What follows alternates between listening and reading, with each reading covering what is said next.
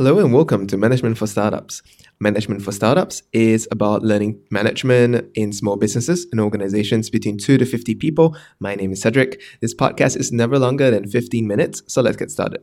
So today we're going to be closing the mini-series that started this entire podcast, which is the bare minimum you need to know to be an adequate manager. And in this particular episode, I'm going to be talking about what we've covered over the past eight episodes. We covered four techniques, and we covered, four techniques, one hidden technique, and a philosophical lens or a framework for evaluating all of management that stretches far beyond this mini series alone.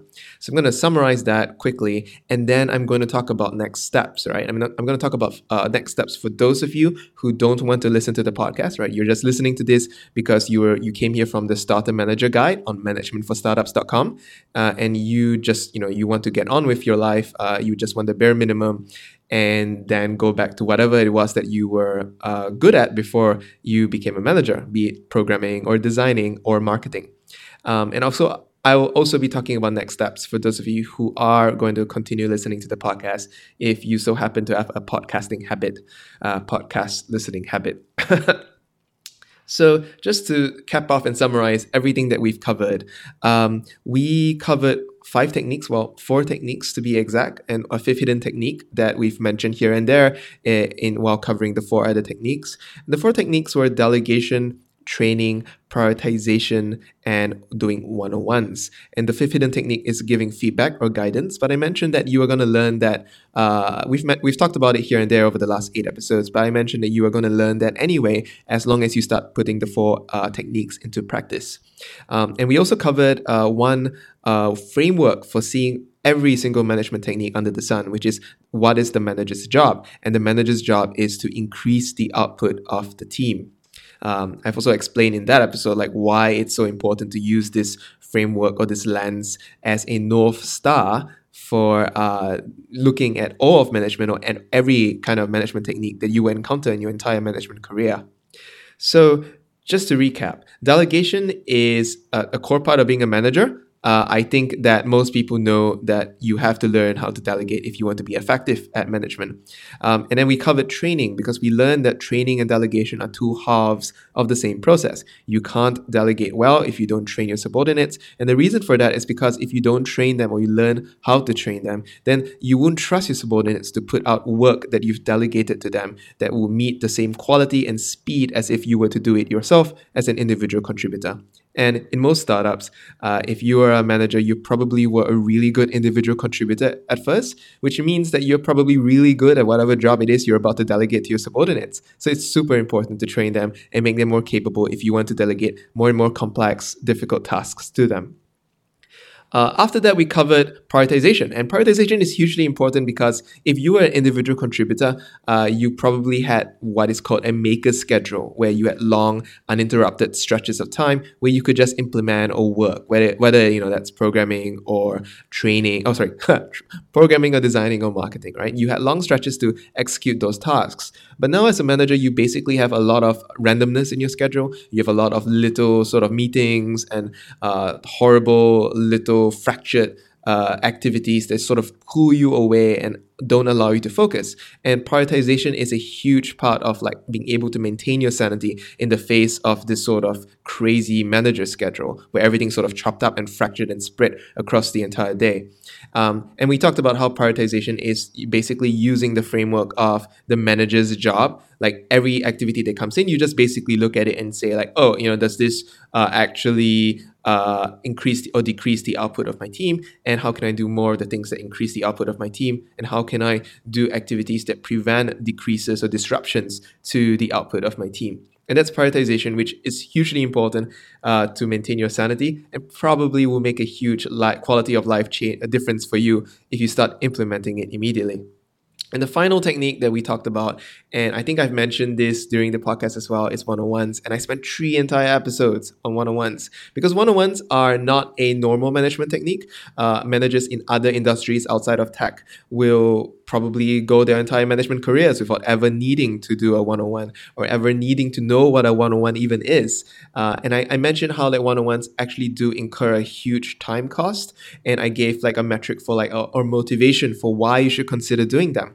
And the reason you should consider doing them is to prevent blow-ups or emergencies from happening, because one-on-ones are a out-of-band information channel for you to find out what's going on at the low levels of your organization and figure out what potential problems might emerge that might cause the output of your team to be disrupted, or your schedule from being disrupted.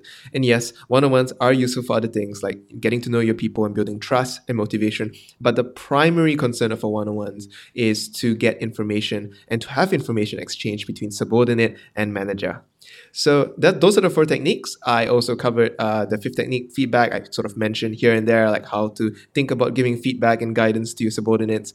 But to be honest, I can't really go into great detail on feedback and guidance because I can probably make, 10 episodes on giving feedback and guidance because it's such a huge topic. And I probably will, like in future episodes on this podcast. But I think it's important to just sort of take a step back and remind ourselves that this mini series really is the bare minimum. It really is just whatever is necessary to sort of like get you adequately effective in management so that you can go back and have a suitable balance between your IC work and your management work in the chaos of a startup life. But it is really the bare minimum. So for those of you who are here only just to listen to this mini series, maybe you came in through the Starter Manager Guide, which is at managementforstartups.com/start, and you're here only because the episodes link directly to the corresponding podcast. I will say that you don't have to listen to the podcast if you're not a normal podcast listener, but I will give you pointers regardless on what to think about on where to go from here. And if you are going to continue with the podcast, then I'll talk to you at the end of the episode so that, to sort of, because you probably will listen on anyway. So if you don't want to continue with the podcast, I will say 2 things. The first thing is that the techniques that you learn here will take, from my experience, between 6 to 8 months to master. You can always come back and listen to the podcast. The podcast episode is only 15 minutes long. Each episode is only 15 minutes long. Or you could go to managementforstartups.com and you go to the Starter Manager Guide. Every technique that I've talked about on this podcast is available there, and it's probably easier to sort of skim the text, right, instead of just listening to the podcast and scrobbling through the episode.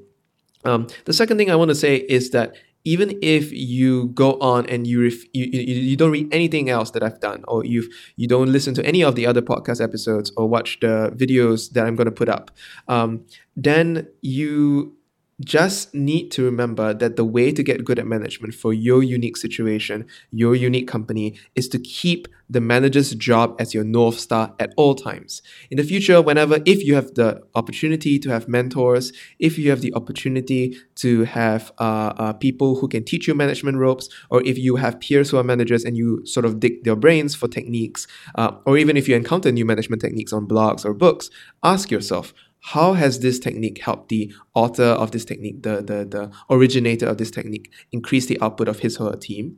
And how can I adapt this technique to increase the output of my team in my organizational context, in my unique industry, my unique company? And the reason this is important is because, we are using the lens of increasing the output of the team, because I believe that every management technique under the sun that you will encounter ever in your entire management career can be seen through the lens of how does it increase the output of my team.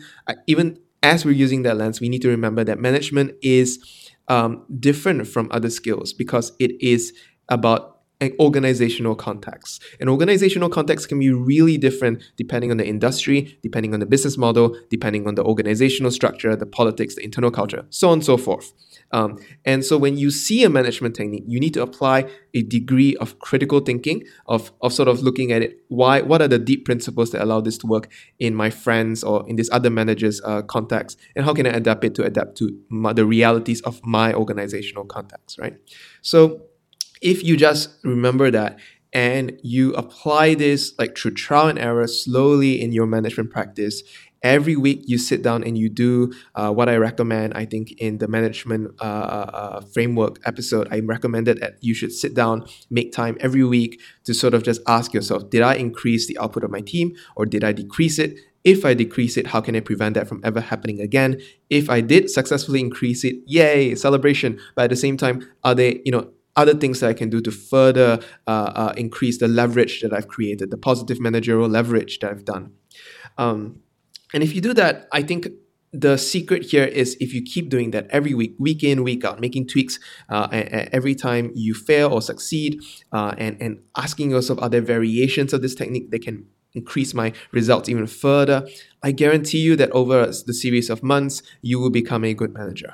This is how I got good. This is how I believe every manager gets good, because even if you have guidance, you're still going to need to put this into practice. You're still going to need to figure out the nuance and the variations of actually putting this thing into practice in your organization and seeing the results from it. And I think if you take a step back and think about it, this makes a ton of sense, because reflecting and experimentation, and then after that, acting and reflecting and modifying your experiments according to the feedback and the results that you get, this is the core of deliberate practice. And there is a huge amount, I think 2 decades worth of research that shows the way to expertise, the way to becoming an expert in any skill is through deliberate practice. And deliberate practice really only has 2 components. The first one is reflection plus experimentation. And then the second component is clear, immediate feedback. So I will say that management doesn't have clear, immediate feedback compared to tennis or compared to football. You don't have like clear feedback on the outcome of your shot or the outcome of your technique. But that's just the reality of it. That's just the reality of management. But you still need to make up for it with adequate reflection and adequate introspection. Like you need to go deep and sort of say like, it's easy to sort of say, oh, I did this thing and therefore it wasn't very effective. But it's more tricky to sort of understand that, oh, this problem that happened because 6 months ago, I made a mistake. I made a decision that only came in to affect the entire team and to destroy the output of the entire team now 6 months later. But that's the reality of it. And you do have to be able to sit down and ask why enough times to get to the root cause of a problem. And I think this is actually quite doable, right? I think most people are quite able, if they make a weekly commitment to sitting down and reflecting on the outcomes of their actions and the outcomes of trying out new management techniques or new modifications to process and management approaches, which is what I'm recommending here. So that's for those of you who don't want to listen to the podcast anymore. This is you just want to listen to the mini series and then get on and live your life, and that's perfectly understandable. For those of you who are going to be continue listening to this podcast, I will say that further episodes will cover other techniques that aren't the bare minimum. They could still be basic techniques. Like, for example, how to fire someone is probably a really basic technique that every manager has to figure out sooner or later. How to hire someone, how to create an efficient and repeatable hiring process, and what principles to look for, especially given you're probably in a startup and you probably are resource constrained, you don't have a lot of money to hire people, right? All these things are, I regard as relatively basic, but they're not the bare minimum, because they're not going to immediately affect your quality of life and your output and effectiveness as a manager. And I think further down the line, I will start covering more and more advanced stuff like guidance and the nuances of giving guidance and feedback. I'm also going to cover like little tricks and techniques that I've learned from managing clients or managing bosses, because part of the role of the manager, I believe, is to sort of get enough organizational context and protect your team from unnecessary company bureaucracy, right? Which just happens in any company of any size. So these are episodes that I'm going to cover throughout this entire podcast series. But I just want to take a deep breath here and sort of celebrate the fact that we've ended the bare minimum series. And I hope this has created some amount of value for some of you, that you can go out and it doesn't take a lot of time to sort of just start applying this and start seeing results. And I know this because I've trained my managers use the basic course. It only takes a couple of months or a couple of weeks to sort of cover all these techniques. But then after that, it's just refinement. And every week we will sit down together and sort of ask, like, what do you try that worked? What do you try that didn't work? What new thing or new variation will you try this week? And I really hope that that's something that you're going to experience, and that's something that's going to really make a difference in your practice. I wish you all the very best for those of you who are going to stop listening to podcasts. Thank you very much. I'll see you next week. For those of you who are going to listen in, continue listening. Cedric out.